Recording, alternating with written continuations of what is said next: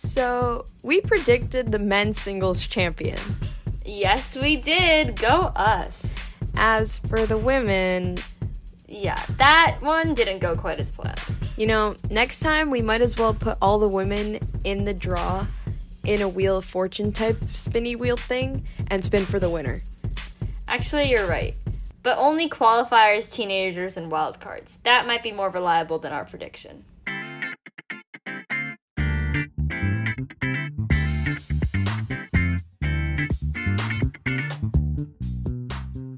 Hello, everyone, and welcome to Hold On to Your Racket, the podcast for Gen Z tennis fans.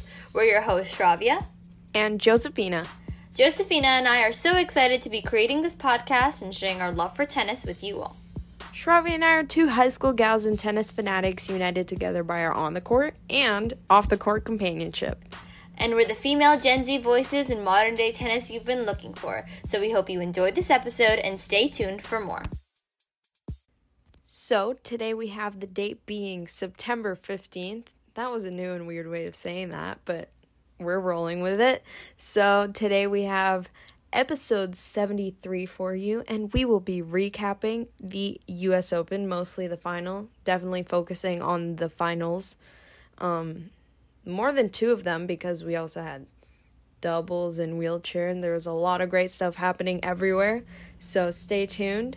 But first, we have our hot headlines for you. We're just going to break down some of the hot stuff that came from the week. Hot stuff, especially quite literally coming from the Met Gala. Yeah, hot stuff, definitely. Yeah, so if you don't know what the Met Gala is, I'm not the right person that you should ask. I don't know what it is I don't either. really know what it is. I just know people dress fancy and go to the museum. It's a place where a bunch of rich people and celebrities who also are obviously rich people go in, like, very fancy, elaborate clothes, almost like costumes, it's like, to the Met. Yeah. I think it's an event to raise money for the Met. Naomi Osaka was one of the quote-unquote hosts this year. Yeah, I think it raises money for the Met. And who cares? Tennis players were in attendance. Serena Williams, Naomi Osaka, Venus Williams, Maria Sharapova, Felix Auger-Aliassime, Sloane Stephens, Matteo Berrettini, Ayla Tomljanovic, Emma Raducanu, Leylah Fernandez, and Barbara Krejcikova was also there. I saw pictures. And obviously amazing. Josephina and I spent the entire day on Tuesday literally just sending each other photos of a bunch of tennis players at the Met Gala. Yep. Feeding over them, thirsting over them, in awe over how amazing they looked, and all the photo moments. Like, the Matteo and Ayla situation was hilarious. Oh, yes. Because they were... they were only in the background of pictures, but you could tell it was them. Send me photos, and I'd be like, you see these people in the middle? They're photo bombing. And the people photo bombing included Lord. Like, who cares about Lord being in the picture? We're tennis fans, hello. Are in the back. Also, vaccination was required for the Met Gala, so that means that all of these lovely tennis players have been vaccinated, so we love that for them. Very nice to see that within, No, Daniil, no. Yeah, I don't know why Daniil wasn't there. I don't know why Djokovic wasn't there. I mean, Djokovic we know isn't vaccinated. Daniil, I have no idea, actually, but... focusing on the positives, I guess. Context clues. Focusing on the positives. These tennis stars were vaccinated, attended the event. They looked great. Seemed like a pretty fun time, except that all their food there was plant-based and vegan. I would not have enjoyed that. I did not get that far into the details of what happened inside. All I saw was what they wore. Yeah. And they all looked amazing. Especially, all of them. Yeah. Yeah. Okay. And we have another hot headline. Yes, we do. So, there's this tennis player. You may have heard of her. Her name is Simona Halep. Yes, that's right. Our French 2020 French Open. 2018. Nope, that was Sophia Kenin, right? No, that was Iga Świątek. Wait, I forgot about Iga. Simona had the 2018. Oh, Barbara Krejcikova, who was at the Met Gala. See, I was getting somewhere. Yes. Anyways, Simona Halep, previous Grand Slam champion. That's what Australian we're going to call Open, it. Wimbledon, and French Open. Yes. Okay. Actually, wait, no, not Australian Open. No. She lost to Wozniacki, not Australian Open. Okay. Wimbledon and French Open. Anyways. Now that we have her achievement straight, Simona Halep actually got married today. And I completely didn't know. Shravia knew. And then all of a sudden I opened Instagram and I see on Simona Halep's Instagram 2 people dancing. And she had, like, a heart as a caption. And I was like, oh, she went to a wedding. That's cute. And she was posting. And then I was like, wait. After I saw, congratulations, Simona, in the comments. And I was like, wait, what? And then I asked Shravia to confirm. And then she was like, yeah. Simona got married today. She looked great. The wedding photos were awesome. We're super happy for her. One thing that I tweeted actually a little bit ago is that tennis has been really stealing the fashion game lately. I mean, we started with the U.S. Open trophy photos. I mean, Danielle was obviously, in whatever, a regular outfit. Emma had a really cute dress. I always like looking at the trophy photos after Grand Slams. I think the players do a really good job of dressing really nice for those. So we had the trophy photos, then we had the Met Gala, and then we had Simona Halep's wedding, and her dress was absolutely beautiful. So it's been nice to have a little bit of a reprieve from the intensity of the U.S. Open in terms of, like, watching tennis. We're definitely taking a break from watching tennis. We know there are a few, like, ATP Challenger events and some WTA 250s going on. Right now, we just need time to process the U.S. Open and kind of regain energy for the indoor season and Indian Wells. But at least this time it's not because this was traumatic. Exactly. Usually it's because it was extremely traumatic and we need time to recover mentally. Yes. Yes. I mean, I think the most traumatic thing that happened this tournament was that Ash Barty loss, and that took time for us to recover from. But no, because it was within 2 days that everyone was gone. Yeah. And we would just look at the draw like, where is everyone? Yeah.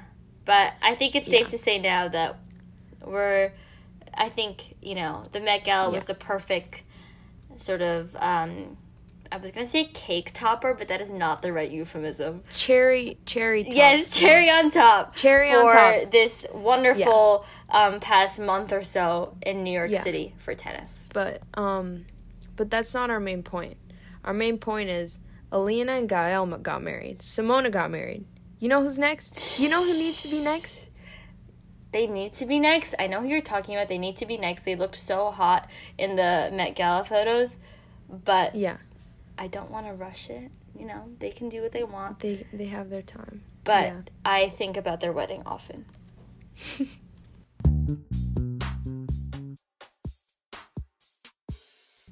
Now, we're a Gen Z tennis podcast, right? And the Gen Z representation that we got on the WTA side of this tournament was absolutely fantastic. There's so much to talk about here. We're going to start with the WTA side first of the U.S. Open finals. We had Emma Raducanu, 18 years old, defeating Leylah Fernandez, just turned 19, literally 2 days before the final, or a few days before the final. 6-4, 6-3. A bit of a deceiving scoreline because Leylah did put up a fight. Leylah's been playing amazing tennis these past few weeks. They both have. But let's unpack this history-making win for a bit here. So I actually thought it was pretty fitting that they were playing the song Teenage Dream in Ash Stadium during the trophy ceremony. I don't think there's any better way to put that matchup. Right? Of course they planned that. No, it was random. And this was the first all-teen U.S. Open final since 1999, where it was Martina Hingis versus Serena Williams.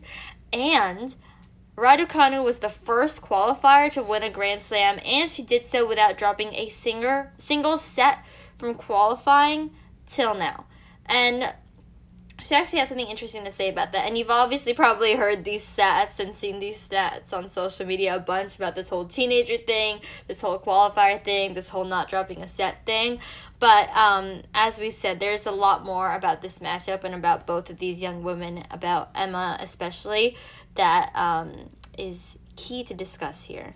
Yeah, what she said was, I'd say even though I didn't on paper drop a set, I think I faced a lot of adversity in every single one of my matches. I can pick moments where I was down, even if the scoreline was showing one thing. The dynamic of the points and the games, there were long deuce games. Just to come through those are important. I think what we can remember is in that Shelby Rogers match, like when she was trying to serve out the match, I think maybe 5-2 or 5-3 in the second set, that deuce game went on forever. She had so many match points that she lost, and then it took a while to close that match out, and that's just one example of, you know, those tough moments. So she really did fight through in all of her matches, I think. But, yeah, she really did just kick everyone off to the side and was like, yeah, I'm going to do this in my 4th ever pro event and just win the whole thing. Yeah. It reminds me definitely of what Iga did last year at the French Open. Just the way that, like, how, like, tennis players can get into that zone.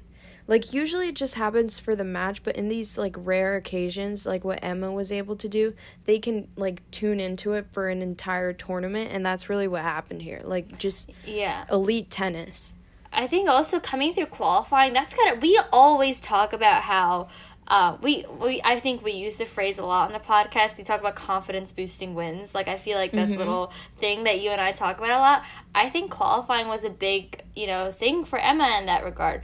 I think for someone like Botic van de Zandschulp, that was a similar thing, like, or Oscar Otte, like, but Emma obviously being the biggest one out of those 3, but just having those qualifying wins to sort of know that you're match tested, to know that you're warmed up, to know that you're already in courts, the zone. Honestly, the same courts. I courts. think that really helps. And another point I would like to make is we talked about this a little bit in our last episode, but it's the belief. And same with Iga, like, when you're younger, Emma talked about this too.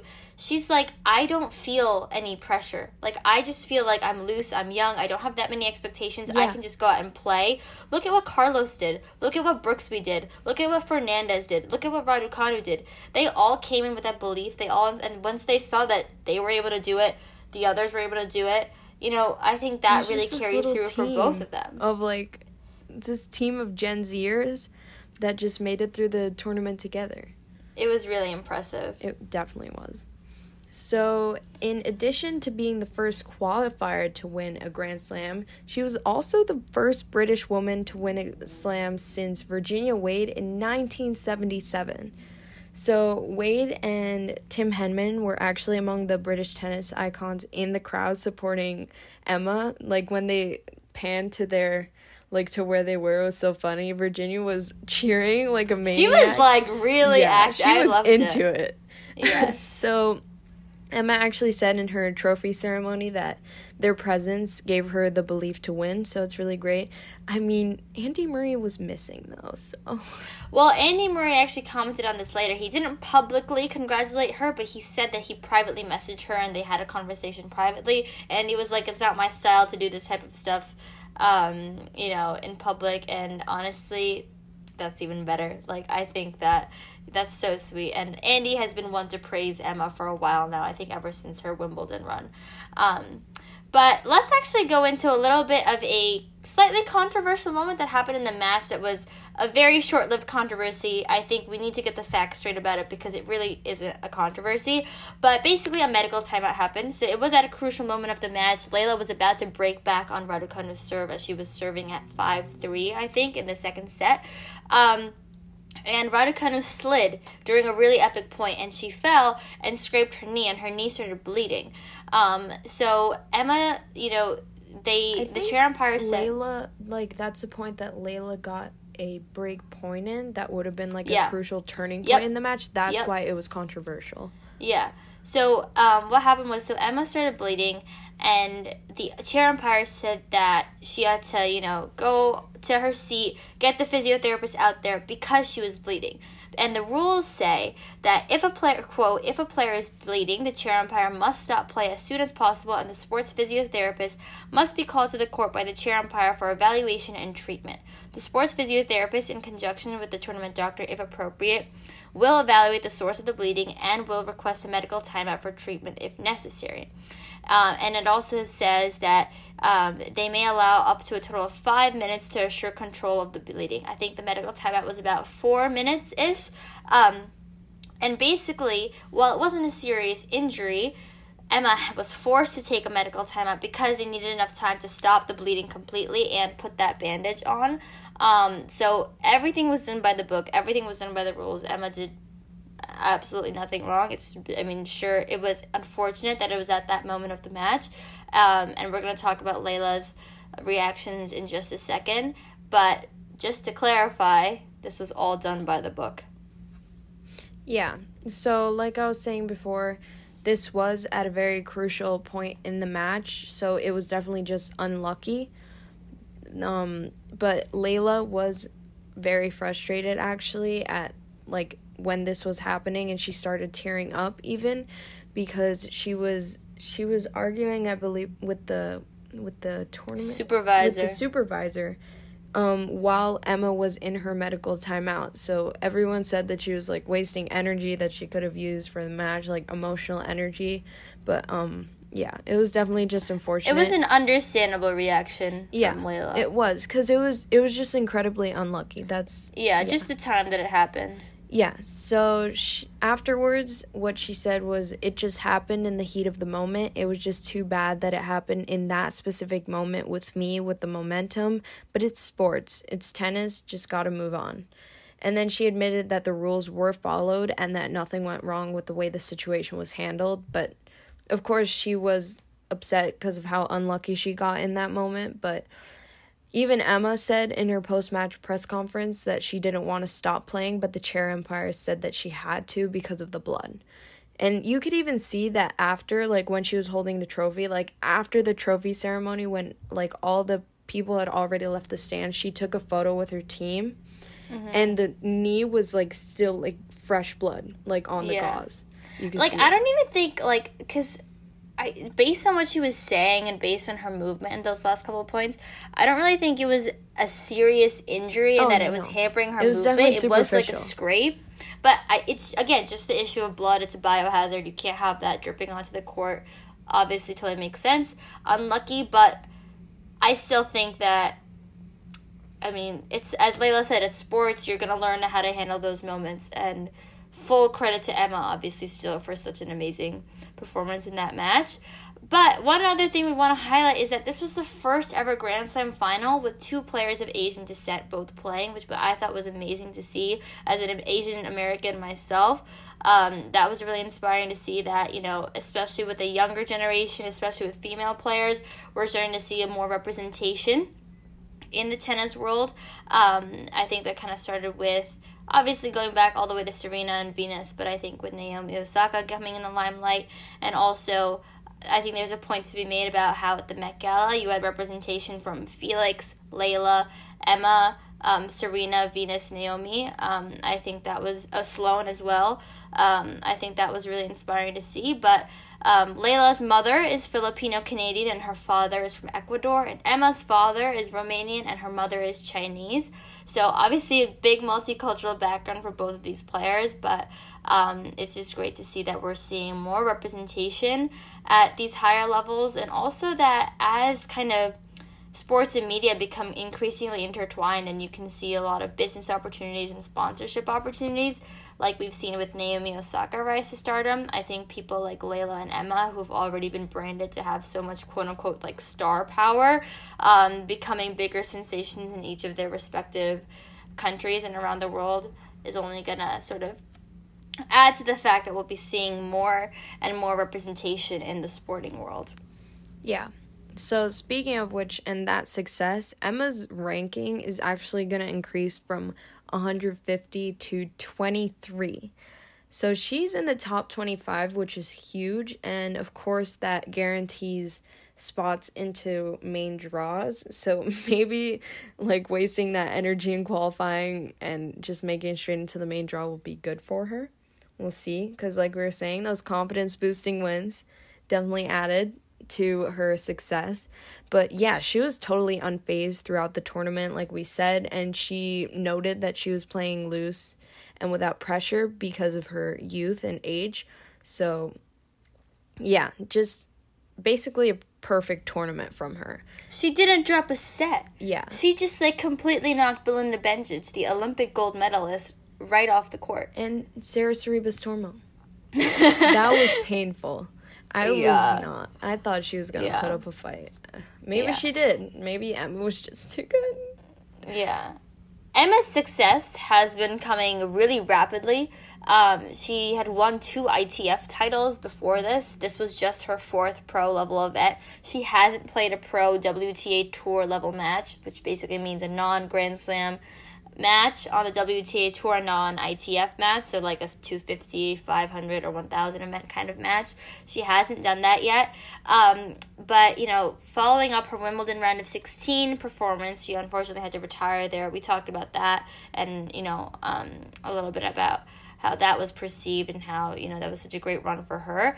But coming out with a Grand Slam title, like, that's amazing. I think there's a lot to still learn about Raducanu and her game.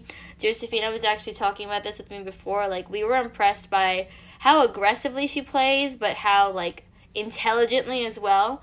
You know, she's moving her opponent all around the court, but she's not making mistakes. So easy. It's effortless, crazy. Just like, you know, how she made her entire run look effortless. But this is the thing that we find really cool about Raducanu. Yeah.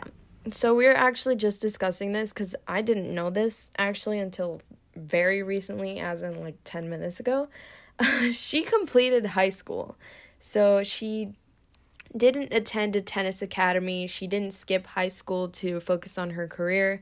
She completed all of her education like normally, and she actually finished her exams right before the grass season started, so right before that Wimbledon run to the round of 16, which is crazy. And I mean, we've seen more and more how like education in the tennis world has risen up, like with players like Jennifer Brady, Mackenzie McDonald, Kevin Anderson. Yeah, Jinx. Even the mixed doubles final at the U.S. Open, Desiree Krawczyk, Joe Salisbury, and then Olmos, and I'm blanking on the other woman's name. Her first name is Juliana, but they all went to college. They all played college tennis. They all went to college. Look at them now.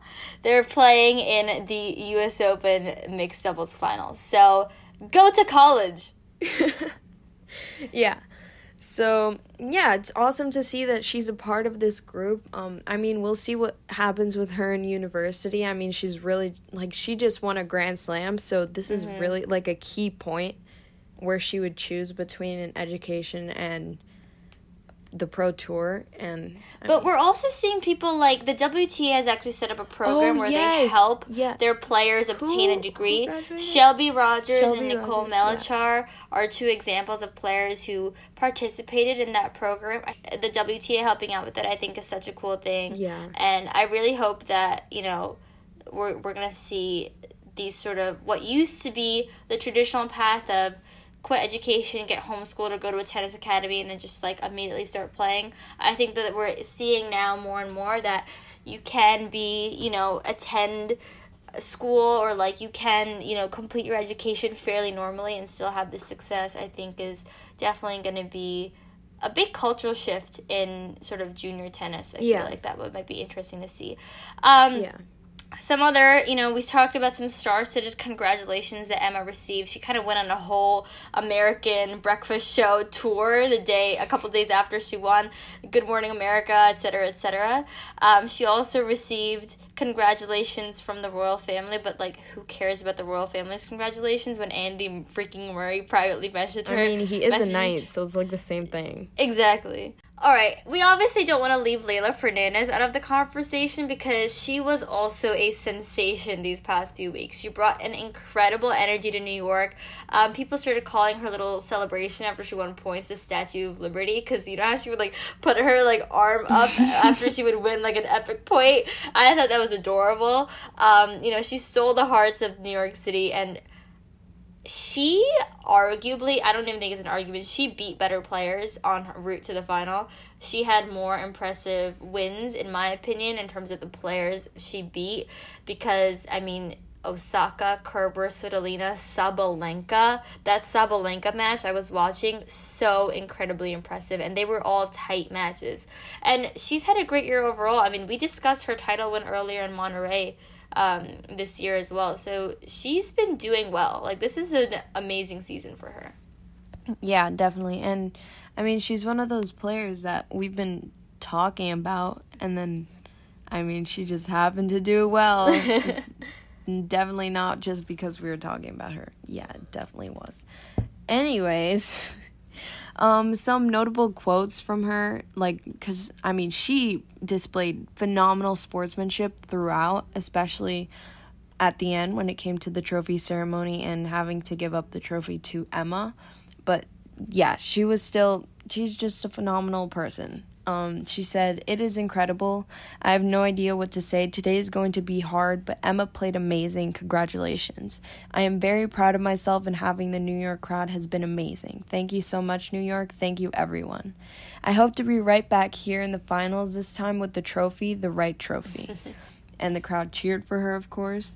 And then after her finalist speech, Layla asked for the mic back to add this. She said, "I know on this day it's especially hard for New York and everyone around the United States. I just want to say that I hope I can be as strong and resilient as New York has been these last 20 years. Thank you for always having my back. Thank you for cheering for me. I love you, New York." And I mean, wow. She was referring to 9/11 because it happened to be 9/11 on the day of the women's final. And it was also the 20th anniversary of it this year. So, it was so big of her to mention So it. mature, so much class. She's 19. She just played in her first ever Grand Slam final. A very emotional past 2 weeks for her. She lost the final, but I thought and she takes the time. Yeah, she took the time to ask for the mic back and say this. She was in tears while she was saying it. I also got emotional when I heard that because that was just really such a It was so impressive. big of her. It was amazing. Emma as well showed amazing sportsmanship. She was praising Fernandez's, her incredible run in the tournament, saying the level was extremely high and I hope we play each other in many more tournaments and hopefully finals. Layla is always going to play great tennis and fight. That is why she's in the final. I knew I would have to dig deep. And then in terms of her future thoughts on, what she's going to do next after winning her first Grand Slam, I think she had the perfect response. She said, "I definitely think it's the time to just switch off from any future thoughts or any plans, any schedule. I've got absolutely no clue. Right now, no care in the world. I'm just loving life." And I think you could see, IMG Tennis released a video of Emma getting ready for the Met Gala. It was so cute and so, sweet to see her so happy and carefree. I think you can really see that her attitude right now is just over the moon, on top of the world, just sort of relaxing, staying at ease because she's 18. She just won a Grand Slam final. There's no need to, feed into the pressure when she can just, be on cloud nine as she should. Yeah. So, of course, congratulations to Emma. Both a phenomenal final from both, but we do have something to say regarding Emma. Not directly her, but kind of the hype and how she became popular so fast. Obviously, it is well-deserved. She's been playing stellar tennis, and she's super sweet on and off the court. She just has an amazing game. She's an amazing player.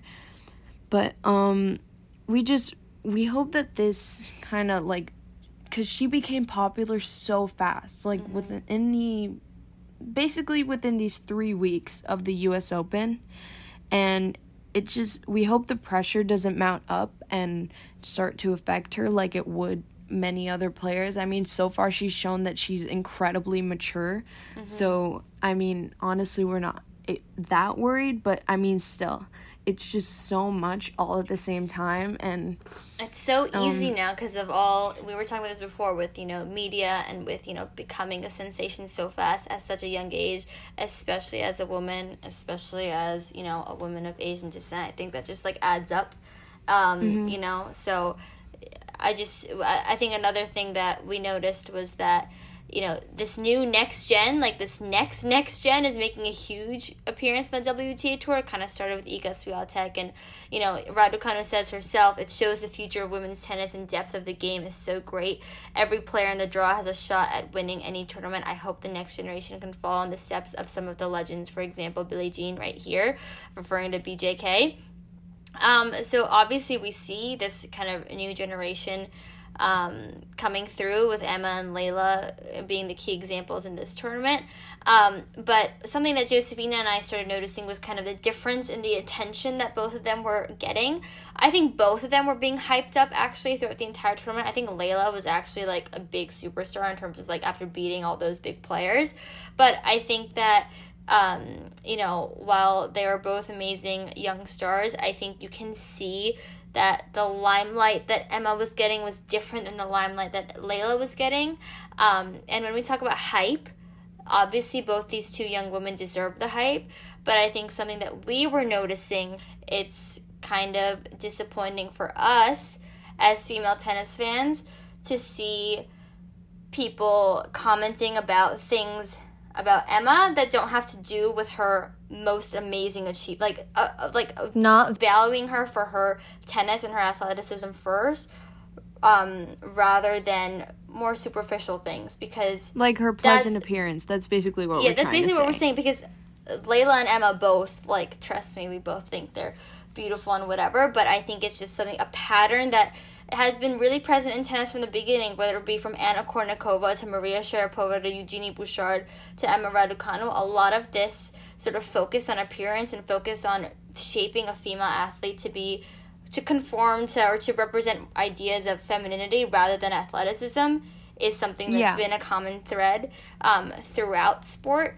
And that's something that Josephina and I we're starting to notice from our own friends, even from our own, like, friends who watch tennis. We were noticing this, and we were just like, wow, okay. And I don't want this to come off as we're berating Emma in any way. That's not what we're doing. No, because it has nothing to do with her. It has nothing to do with her. It's just an observation in the way that what we've seen some people,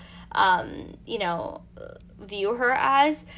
But, I mean, tennis comes first, and these two young ladies really capped off their New York dream with the Met Gala. That was amazing to see. And I think one thing to note is these two young women brought more attention to the U.S. Open than anyone else did. The women's final received 3.4 million views on TV, while the men's final received 2.7 million views. Their star power on... How much did you hear about the Djokovic calendar slam throughout this tournament? Because I did not hear about it that much. I heard more about Raducanu and Fernandez being the teenage dreams than I did about Djokovic's calendar slam. That's how much star power and attention and good attention they brought to the sport. Like, even my friends who don't follow tennis at all came up to me on the first day of school and were, like, talking to me about the all-teenage final. And I was like, that's pretty awesome. You've seen their Instagram following skyrocket. I think that that's something that I was so excited to see, that this new young generation of women's tennis was bringing so much good attention to the sport. And, it's obviously shouldn't be a competition between who's going to get more views, the WTA or the ATP. But any attention is good attention for the sport, whether it be on the ATP side or the WTA side. Any good attention, I mean. And these two women really brought it. Yeah, but I guess before we cap, like, the WTA side of that, like what you were saying about the views, like, in comparison when it came to the finals, we've really seen, like, in the past, the fact that women's tennis apparently gets less views to be an excuse for whatever discrimination there may be, whether it be with prize money or literally anything else, but it's mostly prize money and pay. But here, this is literally proof that it's really starting to even out, which is just amazing to see. And it's great that it's, like, the Gen Z girls that are ringing in, like, the new fans. And I mean, we're so here for it. This is definitely amazing and the epitome of what we stand for. So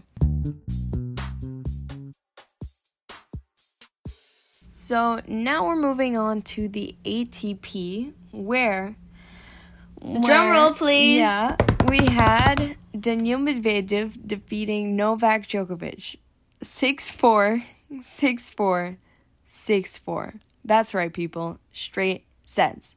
But, I mean, I really don't understand why everyone's so shocked when we said this would happen. Like, we literally warned you, but everyone continued, like, oh, Djokovic is going to get his calendar slam, blah, blah, blah. No. From day one, we knew it was going to be Medvedev. Our bracket is so happy right now. It is. Well, not really. It's just the winner. Yeah, it's just the winner. So Djokovic was obviously playing for the first men's singles calendar Grand Slam since 1969, which was accomplished by Rod Laver, not in the Open era, however. So obviously now that he wasn't able to do that, Steffi Graf is still the only person in the Open era to have achieved the Calendar Slam plus the Golden Slam. So Daniil Medvedev instead took his maiden Grand Slam title, and it was just everything about this was iconic. So this was the first time that one of the big three lost a slam final to someone that wasn't of their generation. And that's kind of crazy to think, because that generation has been dominated. Well, really those three, maybe add Wawrinka, Murray in there if you'd like, have been dominating the slam for so long. And I think we got a little glimpse of that with the TM breakthrough, a little glimpse of that with the Medvedev and Tsitsipas slam breakthroughs these past few years. But to see this finally happen was really crazy. And Medvedev is a favorite of Josefina and Rise, so we were happy. Yeah, and it's definitely something that's like kind of a monument of the new generation and how they're finally starting to like break their way through. Like, of course they were on the tour before, but like a Grand Slam title is like a definite point in tennis history, and it's really great to see that it was Medvedev that did it out of the kind of new generation of tennis players. Well, now there's Carlos Alcaraz and Felix Auger-Aliassime, so Medvedev, TM, is TM part of that? That's no, what the I little never three understood. is Medvedev, Tsitsipas, and Zverev is what people refer to them as. So then that generation of players, it's really great to see them finally break through. I mean, the big three were not letting up for a while, but I mean, now we have Medvedev with his maiden Grand Slam, which is great. Also, something that people weren't talking about was that not only was this Djokovic's chance for the Calendar Slam, it was also his chance to get to 21. And his chance to surpass Federer and Nadal. So. I guess people just shut up after he lost. That was a little harsh, but yeah. We'll explain more later. Anyways, you want to? I can take this part, but we were going to talk about how the crowd was a big factor in this match, and it got pretty crazy. I was watching the match, and I was like, it was just so bizarre. This is the first time I've ever seen the New York crowd so in support of Djokovic. It was literally all for Novak, and honestly, it got pretty icy at times. When on Medvedev's first match point in the third set, the crowd started booing and he had double faulted. This happened a second time at 5-4, but then on the third time, he, was able to play through the booing. He hit an amazing serve and Djokovic wasn't able to return it. And I think considering Medvedev's history in New York 2 years ago, that was a pretty iconic way for him to sort of be back with the crowd's energy. What is it that he said in 2019? What he said? It was New York. It was, this is all you. Something It was your energy that made me win. I don't know. It was something like that. So later we saw more of this, and the crowd, of course, had a huge impact on this game. And in the third set changeover, actually, at 5-4 Medvedev, as Djokovic sat in his chair, like the entirety of Arthur Ashe, except, of course, Shravia, because she was there, were chanting, "Nole, Nole, Nole," hoping that And this is right after Djokovic broke back. Yeah. Hoping that he would end it fighting, and, I mean, wow, Djokovic just sobbed into his towel knowing that he couldn't do it.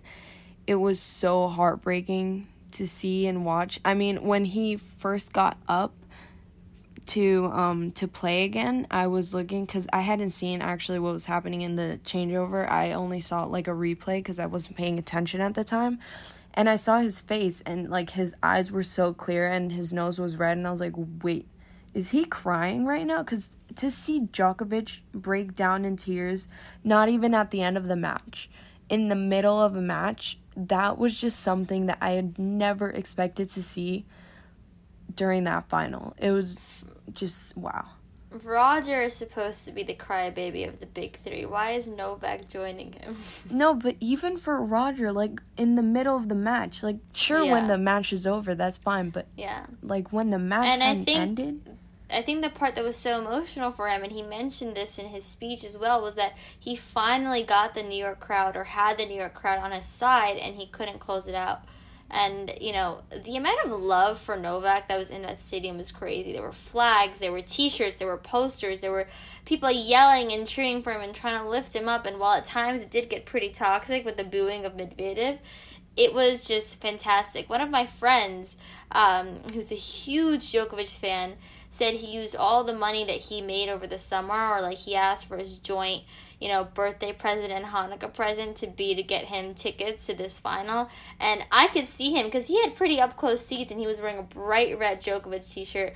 I could see him clapping and cheering so much. And I was talking with him after, and he was really sad about it. But he also said, and we talked about that, regardless of that loss, being there where the whole crowd was just uplifting Djokovic so much and really showing love for him was something that, unfortunately, just given the way that people perceive Djokovic, isn't something you see that often, especially outside of, you know, I would say the tournaments in Serbia. And to see that love for him and to see that celebrated was something special and something unique. And even as people like you and me, or like me and Josefina, I mean, who aren't, you know, Djokovic fans per se, it was heartwarming, I think, to see people show that level of respect and love for all that he's accomplished. And Daniil even said in his speech, like, I've never said this about anyone, but you're the greatest tennis player of all time for me. So, yeah, this is an incredibly difficult achievement, and he's human too. Like, I think the way that we all kind of just expected him to go through and win it is alone a testament to how much skill Djokovic has had and how much dominance he has brought to the tour. Yeah, and I mean, the cheering and the fact that the entire stadium was on his side finally, it did not go unnoticed by him. What he had to say about it was, of course, part of me is very sad. It's a tough one to swallow, this loss. I mean, considering everything that was on the line. But on the other hand, I felt something I never felt in my life here in New York. The amount of support and energy and love I got from the crowd was something I'll remember forever. The emotion, the energy was so strong. I mean, it's as strong as winning 21 Grand Slams. That's how I felt, honestly. I felt very, very special. These are the kinds of moments that you cherish. So it was so great to see that, like, and by the way, he was breaking up into tears almost while saying this. So, I mean, wow. Just this final took a lot of emotional energy that I didn't think I needed to watch it. And the fact that Daniil lost and there was still that, like, I feel like everyone, like, I don't know. It was a tough win. I don't know how to explain it. Yeah. Because he even said sorry. Like, sorry to Novak and sorry to all the, Novak fans because of what he was going for. One thing I was impressed by was Medvedev's sort of, like, class in his speech, too. Like, he acknowledged that he wasn't the fan favorite. He acknowleded that he kind of came in as the villain and stopped history never from is happening. The fan favorite. Yeah, but I think that, he showed, it was nice, so sweet to see him, like, Daniil also showing emotion, because we also don't see that as much, and I think it was really sweet as to much see as him, he does. Yeah, seeing him so happy and, genuinely excited. The things he said about his wife at the end in his trophy acceptance speech, it was their anniversary, so it was just, and I mean, his wife was so happy. It was just, it was a lovely trophy ceremony. But let's talk a little bit about Medvedev's performance. He only dropped one set this entire tournament to Botic van de Zandschulp, the GOAT, as Josefina is now referring to him. He defeated Felix in the semis 6-4, 7-5, 6-2, and is just the third Russian man to win a Grand Slam singles title. And we've been waiting for this since he made that run to the 2019 U.S. Open final when he took Rafa to 5 sets. And I was honestly getting nervous when Daniil went up 2 sets to love. I was like, in my head, I was like, nope, Novak is still going to win this. We saw what happened versus Tsitsipas at Roland Garros. We saw what happened last time Daniil was up 2 sets to love in a U.S. Open final. I mean, this could still go haywire, but I think it showed real maturity that he was able to close it out despite kind of, that must be creeping in the back of your head, like, how Djokovic came back at the French Open, how he did at the U.S. Open, how Medvedev did at the U.S. Open 2 years ago, how he lost to Djokovic in straight sets in the Australian Open final. Like, I thought that was really great. And one more thing. the fact that the two hardcore slams have had the same final of Djokovic and Medvedev has kind of just goes to show you how these two guys are the most dominant hardcore players by no one else even comes close. Yeah. And Medvedev said about the final, it definitely makes it sweeter for the confidence and for my future career, knowing that I beat somebody who was 27-0 in a year in Grand Slams. I lost to him in Australia. He was going for huge history, and knowing that I managed to stop him, it definitely makes it sweeter and brings me confidence for what is to come. So, I mean, on Medvedev's end, incredible from him, because we saw that it had become kind of a pattern for Djokovic during this year's US Open, that he loses the first set, the score doesn't really matter, and then he just completely obliterates his opponent in the next three, and he just kind of used the first set as like a warm-up even. But really when he faced Medvedev, the difference was that Medvedev is the type of player that he won't drop his level. He's also a phenomenal player that he can keep up that same high level of play that he's been playing this entire tournament, that got him to the final, got him that trophy. And I think that's something that Djokovic wasn't completely expecting, especially with all the pressure mounted on him about obviously the expectations people had for him even going into this tournament, especially going into this final, being 27-0 in a year in Grand Slams. He had one more match. It came down to the point where absolutely everything was riding on this one match for Djokovic, and that amount of pressure to deal with as a human being, I think really we have to excuse him, because like we said and like we learned on Sunday, he is human. Like we saw that when he broke into tears, we saw that when he thanked the crowd for the love.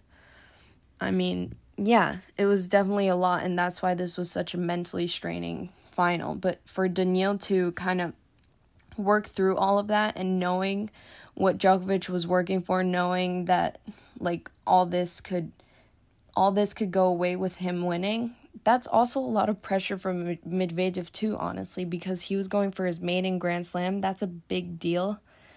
And I mean, he got through, so it really shows how, I'm not going to say mature, because I mean, we're about to talk about why.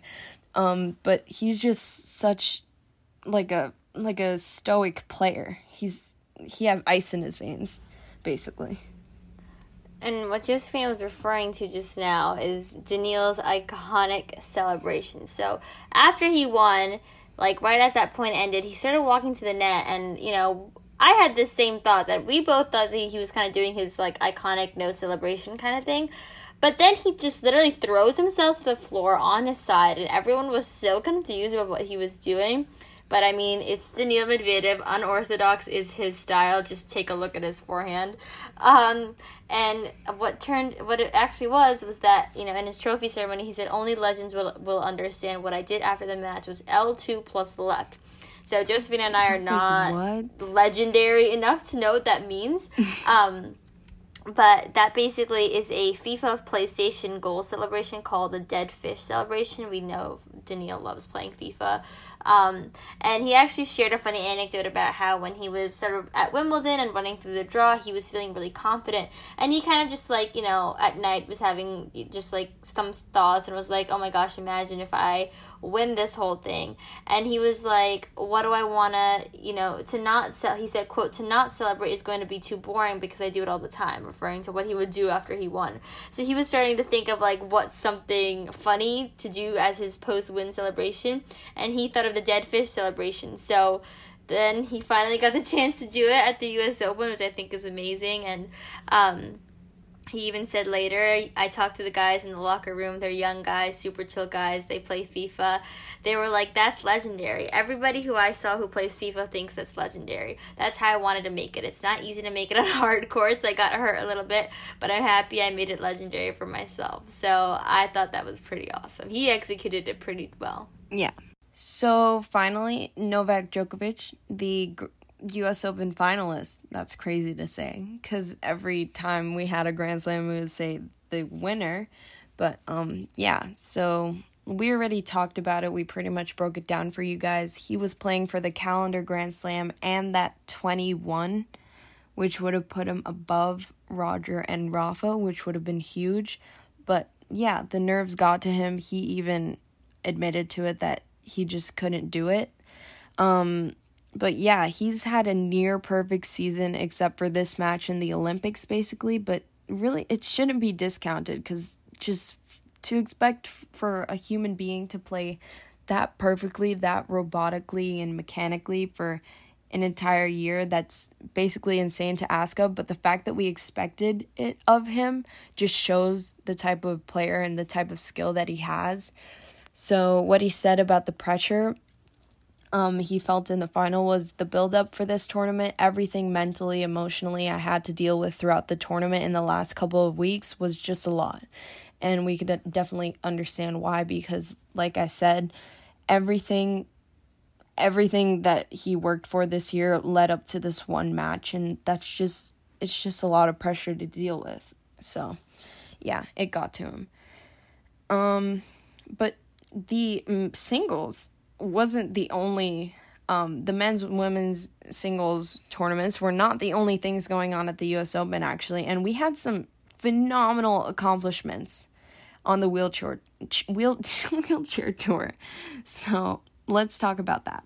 Yeah, so while Djokovic wasn't able to complete the Golden Slam or the Calendar Slam, we actually had a bunch of wheelchair athletes able to do so.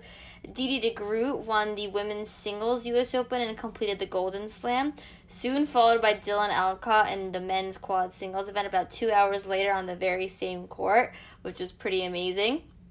And Alfie Hewitt and Gordon Reed won the men's doubles wheelchair Calendar Slam, which was pretty epic. And it's just amazing to see what these athletes can do.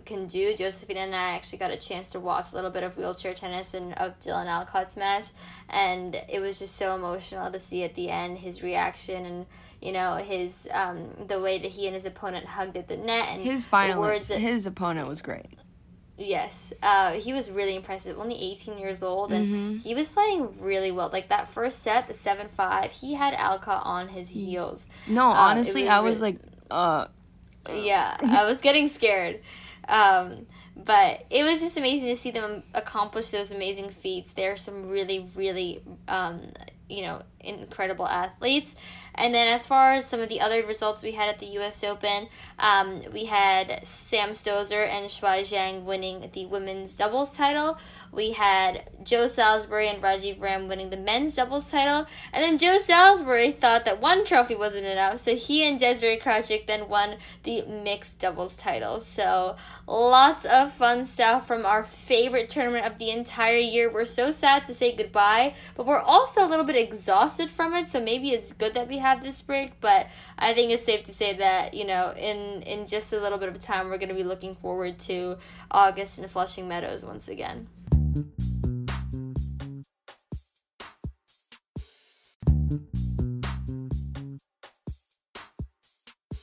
Thank you so much for joining us, and that is game, set, and match for today. If you like this episode, please let us know and stay tuned for more. We'll be providing you with all the coverage of the rest of the season and, of course, all the tea on tour. Email us at holdontoyourracket@gmail.com for any questions, and leave a rating on whatever platform you're listening on. Hold On To Your Racket is available on Spotify, Apple Podcasts, and Google Podcasts. Follow us on social media at Hold On To Your Racket on Instagram and at HOTYR_tennispod on Twitter. Our next episode will be released as the 2021 indoor season continues and Indian Wells approaches. And remember, my name is Josephina. And my name is Shravya.